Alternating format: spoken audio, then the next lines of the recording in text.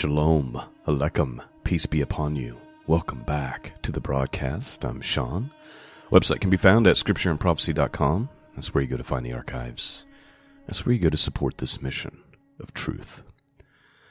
Well, this week, the entire week, we are going to be studying the book of Esther.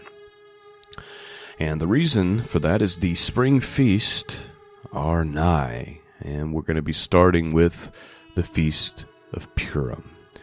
Now, before we get into Esther and start talking about the book of Esther and all of that, let's have a quick conversation about what is the Feast of Purim. Now, this is a feast and a conversation that we have had many years in a row now. I've covered in detail the Feast of Purim.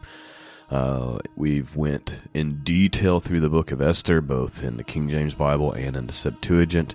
And we're going to do all that again this week, because one of my goals for this year, Lord willing, is that we would give the proper attention to each feast, the seven feasts of Jehovah and minor feast such as Purim and Hanukkah.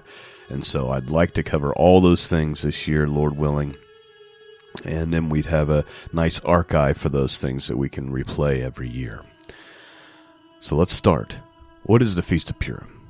I wrote a little article. It's up at scriptureandprophecy.com if you want to go find it. As we approach spring, we begin to approach the spring feast, such as Passover and unleavened bread. Most of us know the story behind these feasts, as they are commanded for all of God's people to observe in the Torah. However, what about the Feast of Purim? What is the Feast of Purim, and does the Bible command us to observe it as it does the other seven feasts of God? So here is what Purim is. Purim is a celebration adopted by the Jewish people to memorialize and celebrate the salvation of the Jewish people and the escape from destruction as described in the book of Esther, when Haman contrived an evil plot wherewith he deceived the king of Persia to allow all the Jews within ancient Persia to be destroyed. This plan was supernaturally thwarted by Mordecai and Esther, and as a result, the Jewish people were preserved, and Haman, as well as his family, fell into his own trap.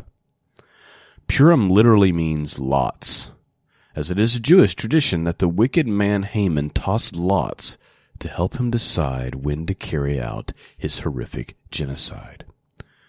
Purim is celebrated every year in the late winter, early spring, on the 14th of the Hebrew month Adar.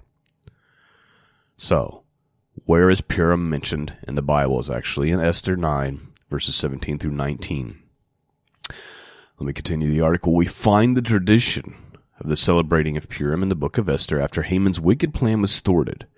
Purim was celebrated by feasting and rejoicing and sending food to one another. Consider the following verse. This was done on the 13th day of the month of Adar, and on the 14th day they rested and made it a day of feasting and rejoicing. But the Jews who were in Susa assembled on the 13th and the 14th of the same month, and they rested on the 15th day and made it a day of feasting and rejoicing. Therefore the Jews of the rural areas who live in the rural towns make the 14th day of the month Adar a holiday for rejoicing and feasting and sending portions of food to one another. So one question that might come up for Christians is, did Jesus celebrate the minor feast of Purim? We know that he went up to Jerusalem for the pilgrimage feast, as is commanded by Torah, but what about the minor feasts which are not commanded, such as Purim and Hanukkah? In short, we cannot be completely sure, but the Gospels seem to suggest that he likely did. Twice we see Jesus going up for an unknown feast, once in the spring, which seemed to precede Passover, and then again in the winter. These are likely the minor feast which we just discussed. So if you go to John chapter 5, verse 1, it says, after these things there was the feast of the Jews, and Jesus went up to Jerusalem. So the question becomes, what is the feast of the Jews? If it was Passover, then one would expect it to plainly state as such, as it does in other parts of the Gospels. This feast of the Jews also seems to precede Passover, as we see in the following chapter of the Gospel of John, that the Passover was nigh. So if you go to John 6, chapter 3, or John chapter 6, verse 3 and 4, it says, "But Jesus went up on the mountain, and there he sat with his disciples. Now the Passover, the feast of the Jews, was near." Then also, we see Jesus celebrating Hanukkah, or the Feast of Dedication in Hebrew, in the winter, which also further provides evidence that he did acknowledge these minor feasts. So if you go to John 10, verse 22 through 23, it says, "At that time the Feast of Dedication took place in Jerusalem. It was winter, and Jesus was walking in the temple area in the portico of Solomon." So the last question I'm going to raise before we start our study in the book of Esther is, why should we worry about Purim in our day and time? I believe, like the days of Esther, we are living in a time and in a world in which there is much hostility towards God's people. And when we look at the madness we are facing today, it can be very easy to become greatly discouraged and lose hope.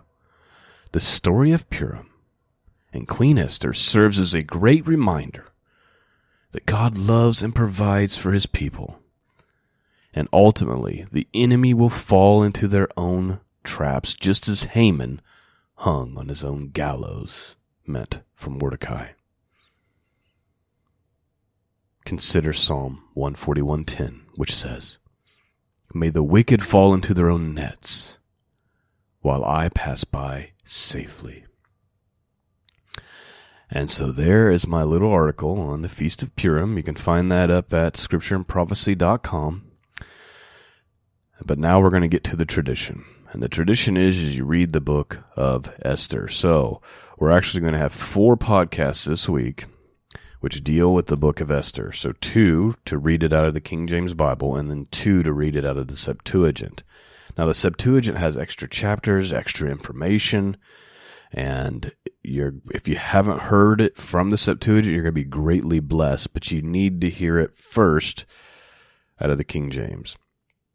So I'm just asking that you stick along and listen to each episode in order this week. So today we're going to read chapters 1, 2, 3, and 4 out of the King James Bible. Then the next broadcast we'll finish it, and then we'll do the first half of the Septuagint and the second half of the Septuagint. But you're going to want to take them all in order.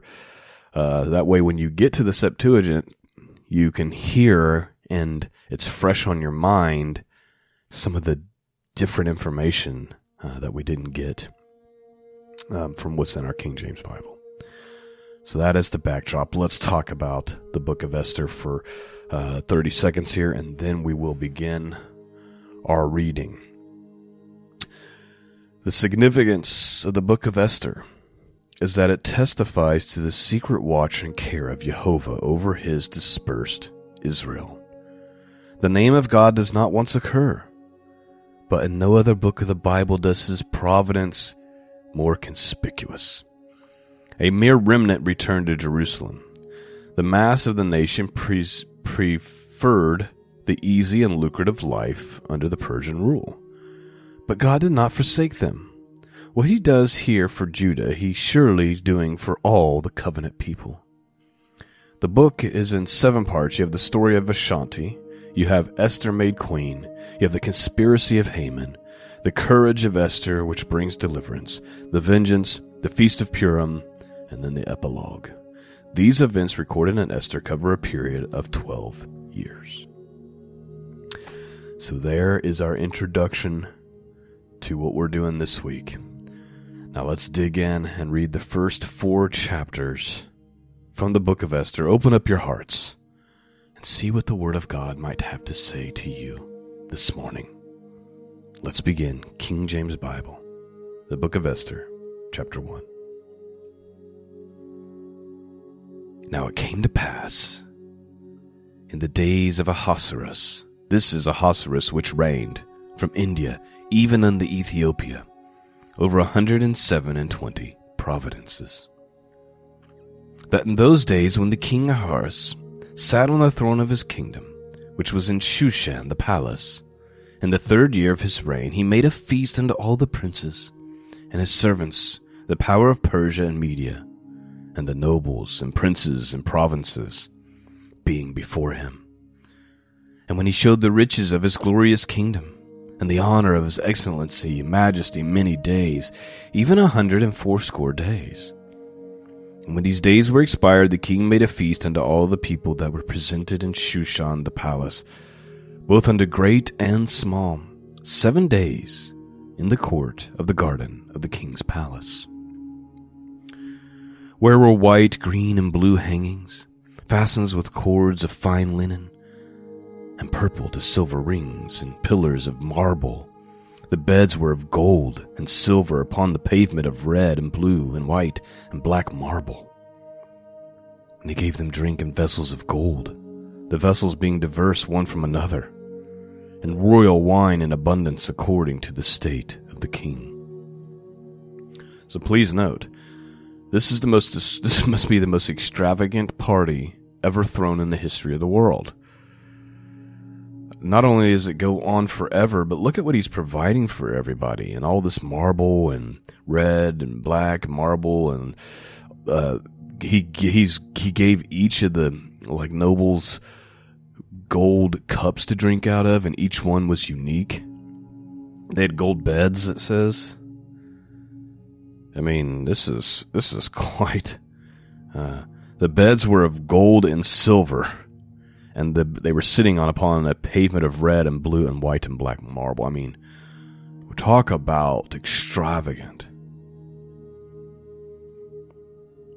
So the king, he's trying to show off his kingdom and his power, and he's doing so very, very, very well. I'm sure any of these people were quite impressed. Verse 8. And the drinking was according to the law, none did compel. For so the king had appointed to all the officers of his house that they should do according to every man's pleasure.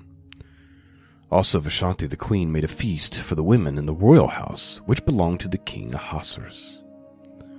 And on the 7th day, when the heart of the king was merry with wine, he commanded Mahakman, Biztha, Harbona, Bigtha, and Agabatha, Zethar, and Carcass, and the 7 chamberlains that served in the presence of Ahasuerus, the king, to bring Vashti, the queen, before the king and the crown royal, to show the people and the princes her beauty, for she was fair to look on.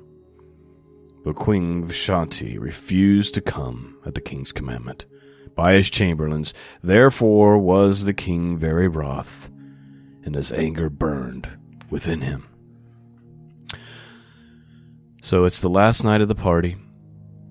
The wine is flowing, and the king is very merry with wine, and he wants to show off his beautiful wife. Bring my beautiful wife out here so all these men can look at her. She decides not to come. And so we have what we see in which this is an issue that we should only see with in the ungodly, but unfortunately we see it with those who claim to be Christian as well. We have a disobedient wife, but we also have a husband not honoring his wife. Here's what Matthew Henry says. He says, it was certainly the king's weakness to send for Vashti into his presence when he was drunk, and in the company and abundance of gentlemen, many of whom it is likely were in the same condition. When his heart was merry with wine, nothing would serve him but Vashti must come, well dressed as she was, with the crown on her head, that the princes and people might see what a handsome woman she was. Hereby he dishonored himself as a husband, who ought to protect, but by no means expose the modesty of his wife, who ought to be to her a covering of the eyes, not to uncover them. He diminished himself as king, in commanding that from his wife which she might refuse, much to the honor of her virtue. It was against the custom of the Persians for women to appear in public, and he put a great hardship upon her when he did not court, but commanded her to do so uncouth a thing, and to make her a show. If he had not been put out of the possession of himself by drinking to excess, he would not have done such a thing. but would have been angry at the one that should have mentioned it. When the wine is in, the wit is out, and men's reasons departs from them. So there's some wise words from Matthew Henry on this little incident here. So he's wroth. Queen Vashti did not appear. Verse 13, Then the king said to the wise men which knew the times, for so was the king's manner toward all that knew law and judgment. And the next unto him was Carshene, and Sheshar, and Admatha, Tarshish, Mares, Marcina, and Mumkin, and the servant prince of Persia and Media, which saw the king's face, and which sat the first in the kingdom. What shall we do unto the queen Vashti according to the law, because she hath not performed the commandment of the king Ahasuerus by the chamberlains? Verse 16, And Memucan answered before the king and the princes, Vashti the queen hath not done wrong to the king only, but also to the princes and to all the people that are in the provinces of the king Ahasuerus. For this deed of the queen shall come abroad unto all women, so that they shall despise their husband in their eyes. And when it shall be reported, the king Ahasuerus commanded Vashti the queen to be brought before him, but she came not.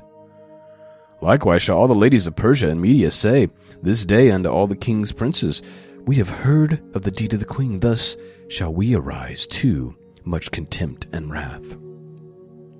If it pleases the king, let there go a royal commandment from him, and let it be written among the laws of the Persians and Medes, that it be not altered, that Vashti come no more before the king Ahasuerus.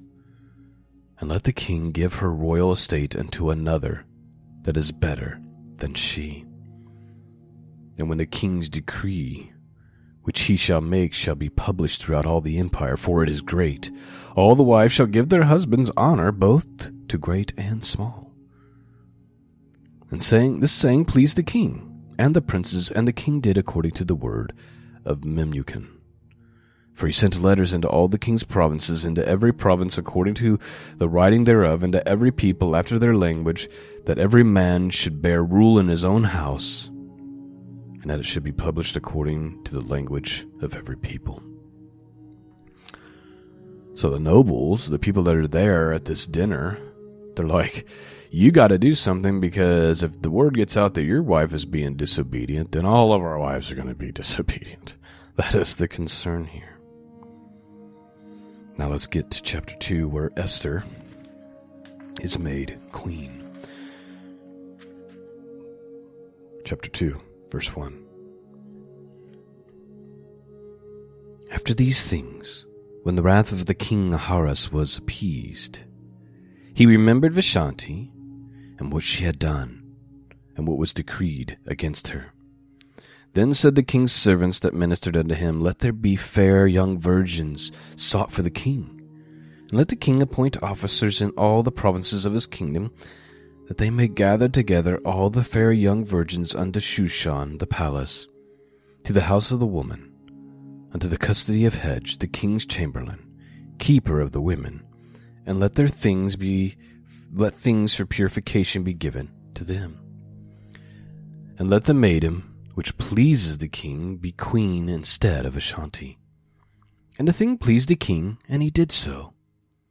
Now Shushan, the palace, there was a certain Jew whose name was Mordecai, the son of Yair, the son of Shimei, the son of Kish, a Benjamite, who had been carried away from Jerusalem with the captivity which had been carried away with Jeconiah, king of Judah, when Nebuchadnezzar, the king of Babylon, had carried away. And he brought up Hadassah, that is, Esther, his uncle's daughter, for she had neither father nor mother, and the maid was fair and beautiful, whom Mordecai, when the father or the mother were dead, took for his own daughter. It's important to note that Hadassah is actually Esther's name. Verse 8. So it came to pass, when the king's commandment and his decree was heard, and when many maidens were gathered together unto Shushan the palace, to the custody of Haggai, that Esther was brought also unto the king's house to the custody of Haggai, keeper of the women. And the maiden pleased him, and she obtained kindness of him. And he speedily gave her things of purification, with such things as belonged to her, and 7 maidens which were meet to be given her out of the king's house. And he preferred her and her maids unto the best place of the house of the women. So please note, even though God, his name is not mentioned, you can see his favor all over. Like right out of the gate, Esther is just obtaining favor immediately. Verse 10. Esther had not showed her people, nor her kindred, for Mordecai had charged her that she should not show it. And Mordecai walked every day before the court of the woman's house to know how Esther did, and what should become of her. Now when every maid's turn was come to go to King Ahasuerus, after that she had been 12 months, according to the manner of the women. For so were the days of their purification accomplished, to wit, 6 months with oil and myrrh, and 6 months with sweet odors, and other things for the purifying of the women. So this was a year-long process, this purification, before they could even be brought before the king. This is astounding. Verse 13. Then thus came every maiden unto the king, whatsoever she desired was given her, to go with her out of the king's house of the women unto the king's house. And in the evening she went, and on the morrow she returned in the second house of the women, to the custody of Shahagaz, the king's chamberlain, which kept the concubines. She came in unto the king no more, except the king delighted in her, and that she were called by name. Now when the turn of Esther, the daughter of Ahabiel, the uncle of Mordecai, who had taken her for his daughter, was come to go unto the king, she required nothing but what Haggai the king chamberlain, the keeper of the women, appointed. And Esther obtained favor in the sight of all of them that looked upon her. So Esther was taken unto the king Ahasuerus into his house royal in the 10th month, which is the month of Tebeth, in the 7th year of his reign. And the king loved Esther above all the women, and she obtained grace and favor in his sight more than all the virgins, so that he set the royal crown upon her head and made her queen instead of Vashti. Then the king made a great feast unto all the princes and the servants, even Esther's feast. And he made a release to the provinces and gave gifts according to the state of the king. And then when the virgins were gathered together the second time, then Mordecai sat in the king's gate. And Esther had not showed her kindred nor her people as Mordecai had charged her. For Esther did the commandment of Mordecai, like as when she was brought up with him. So what the scripture is getting at here is that Esther had not revealed to anyone or to the king that she was Jewish. Mordecai had commanded her not to disclose that information. Verse 21. In those days when Mordecai sat in the king's gate, 2 of the king's chamberlains, Bigthan and Teresh, of those who kept the door, were wroth, and sought to lay hand on the king Ahasuerus. And the thing was known to Mordecai, who told it to Esther the queen, and Esther certified the king thereof in Mordecai's name. And when the inquisition was made of the matter, it was found out thereof. Therefore they were both hanged on a tree, and it was written in the king of the Chronicles before the king, in the book of the Chronicles before the king. Now again, please note the providence that we see here. It's just happenstance that Mordecai overhears this plot to kill the king and is able to report it. And then the plan is thwarted. And then it's written in the Chronicles. All this is ordained by God. Esther having just favor everywhere she goes. Even Mordecai just happening to be at the right place at the right time, which we're going to see here in the future, plays a huge role in this whole story of salvation. Let's continue on. Chapter 3, verse 1.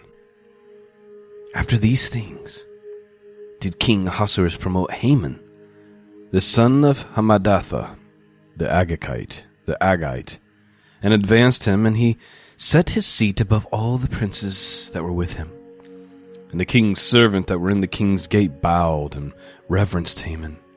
For the king had some commandment concerning him, but Mordecai bowed not, nor did him reverence. The king's servants which were in the king's gate said unto Mordecai, Why transgressest thou the king's commandment? Now it came to pass, when they spake daily unto him, that he hearkened not unto them, that they told Haman to see whether Mordecai's matters would stand, for he had told them that he was a Jew. And when Haman saw that Mordecai bowed not, nor did him reverence, then was Haman full of wrath.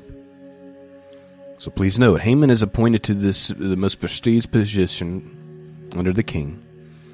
Everyone bows to him and acts like he's a lord, except for Mordecai, who refuses to bow. And I would argue that even that is God's providence. For whatever reason, it is put on Mordecai's heart that he should not bow to this man, which will only cause trouble for him, or so it would seem. But again, without Mordecai refusing to bow, this hostility and wrath that Haman would have towards the Jewish people wouldn't have happened, right? Let's continue on. And he thought scorn to lay his hands on Mordecai alone, for they had showed him the people of Mordecai. Wherefore Haman sought to destroy all the Jews that were throughout the whole kingdom of Ahasuerus, even the people of Mordecai. And the first month, that is, the month Nisan, in the 12th year of the king Ahasuerus, they cast pure lots, that is, the lot before Haman, from day to day, and from month to month, to the 12th month, that is, the month of Adar. So, again, please note the word pure means lot. Purim, lots, plural. So that's where the Feast of Purim comes from. Verse 8. And Haman said unto King Ahasuerus, There is a certain people scattered abroad and dispersed among the people in all the provinces of thy kingdom. And their laws are diverse from all the people, neither keep they the king's laws. Therefore it is not for the king to profit to suffer them. If it please the king, let it be written that they may be destroyed. And I will pay 10,000 talents of silver to the hands of those that have charge of the business, to bring it to the king's treasurers. And the king took his ring from his hand, and he gave it to Haman, the son of Hammedatha, the Agagite, the Jews' enemy. And the king said unto Haman, The silver is given to thee, the people also to do with them as it seemeth good to thee. Then were the king's scribes called on the 13th day of the first month, and there it was written according to all that Haman had commanded unto the king's lieutenants, and to the governors that were over every province, and to the rulers of every people of every province, according to the writing thereof, and to every people their language. And the name of the king Ahasuerus was written, and sealed with the king's ring. And the letters were sent by post unto all the king's provinces, to destroy, to kill, and to cause to perish all Jews, both young and old, little children and women, and in one day, even upon the 13th day of the 12th month, which is the month of Adar, to take the spoil of them for a prey.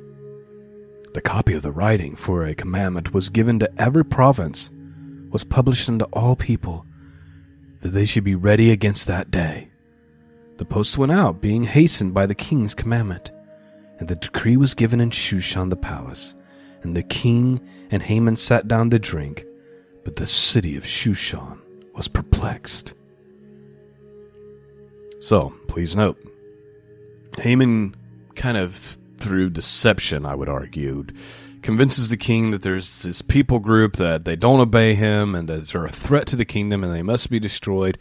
The king agrees, the decree goes out that they're all going to be killed. And of course, the whole palace of Shushan, the city of Shushan, is perplexed. Like, they can't believe this is actually happening. But of course, it is. We're going to read one more short chapter here. It's only 17 verses, chapter 4, and that'll be the end of our study for today. And then, Lord willing, we will resume and finish the King James version of this story tomorrow. Let's take a quick look at chapter 4. This is important because this has to do with kind of the response to this by the people of God. So let's have a look. Verse 1, when Mordecai perceived all that was done, Mordecai rent his clothes, put on sackcloth with ashes, and went out into the midst of the city, and cried with a loud and bitter cry, and came even before the king's gate.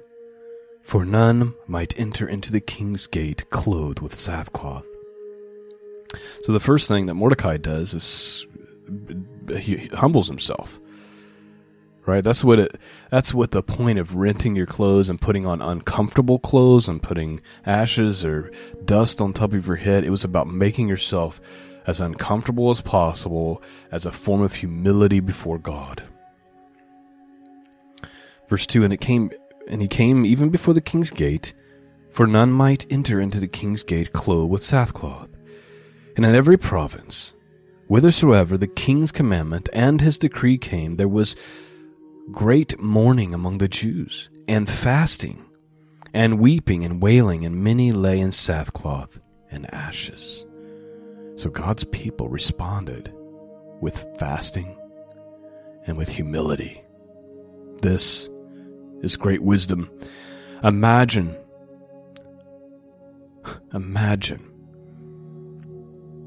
if all of God's people, just here in America, were to humble themselves, were to make themselves uncomfortable and fast and pray and weep about what's happening in this country instead of just turning a blind eye and acting like they're not coming for you, acting like they don't have evil plans to destroy you, but actually responded the way that we see the Jews responding here in Persia. How much different would this country be, or the world for that matter? Verse 5. Or verse 4. So Esther's maids and her chamberlains came and told it to her. Then was the queen exceedingly grieved. And she sent raiment to clothe Mordecai, and to take away his sackcloth from him, but he received it not. Then called Esther for Hatach, one of the king's chamberlains, whom he had appointed to attend upon her, and he gave him a commandment to Mordecai to know what it was and why it was. So Hatach went forth to Mordecai unto the street of the city which was before the king's gate. And Mordecai told him of all that had happened unto him, and of the sum of the money that Haman had promised to pay to the king's treasuries for the Jews to destroy them.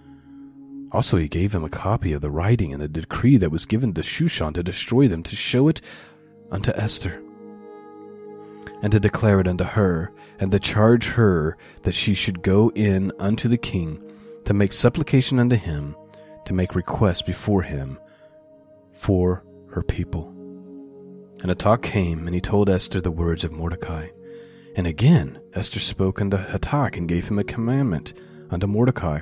All the king's servants and people of the king's provinces do know that whatsoever, whether a man or a woman, shall come unto the king in the inner court, who is not called, there is one law of his to put him to death, except such to whom the king shall hold out a golden scepter, that he may live. But I have not been called to come in unto the king these 30 days. And they told Mordecai Esther's words. So please note, Esther saying, I can't do anything about it. I can't go to the king. If you're not summoned by the king and you just show up unannounced, you will be put to death. Unless he grants some kind of mercy by extending his scepter. So that's Esther's predicament. And she's telling this to Mordecai. Verse 13. Then Mordecai commanded to answer Esther, think not with thyself that thou shalt escape the king's house more than all the Jews. For if thou altogether holdest thy peace at this time, then shall there enlargement and deliverance arise to the Jews from another place. but thou and thy father's house shall be destroyed. And who knoweth whether thou art come to the kingdom for such a time as this? Now, of course, this is the most famous verse in all of the book of Esther. Everyone knows this part of the story. But consider what Mordecai is saying. He's saying, if you hold your peace during this time, like if you think that you're just going to be quiet and kind of hang out on the sidelines, no one's going to notice you and you're going to escape all this, God is still going to deliver his people through another means. So that's number one. Number one is that regardless, God's going to deliver his people. It'll either be you or it'll be somebody else, but that's going to happen. But number two, don't think for a second that you will escape if you hold your peace and try to play on the sidelines.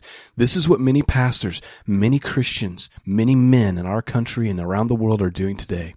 They think if I hide, if I don't say anything, if I keep my opinions to myself, then me and my family will be protected. That, you know, the evil governments and the people who want to destroy God's people, they won't come for me because they won't know that I even exist, and I'm just going to kind of hide here in the sidelines. But Mordecai's like, don't think that that's going to work out for you.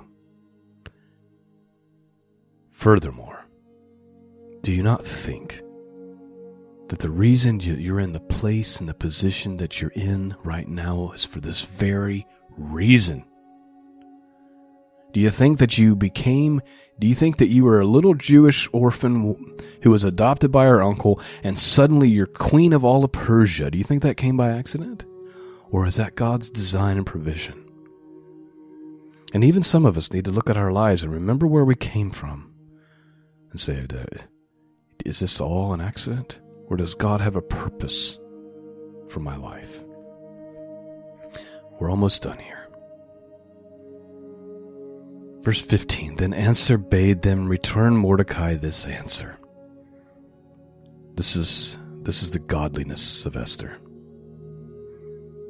Go, gather together all the Jews that are present in Shushan, and fast ye from me.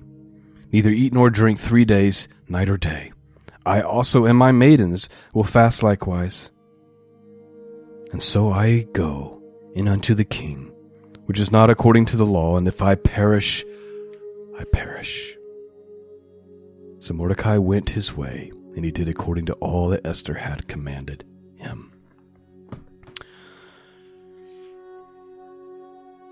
Esther needs to be given incredible credit here. Try to understand. For the last many years, she's been living in the ultimate luxury. She has servants. She has wealth. There's nothing that's not at her disposal. Nothing that she doesn't have access to.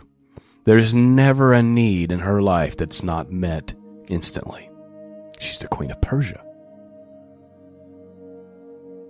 She doesn't even... Listen, Mordecai had to send notice to her that this was even going on.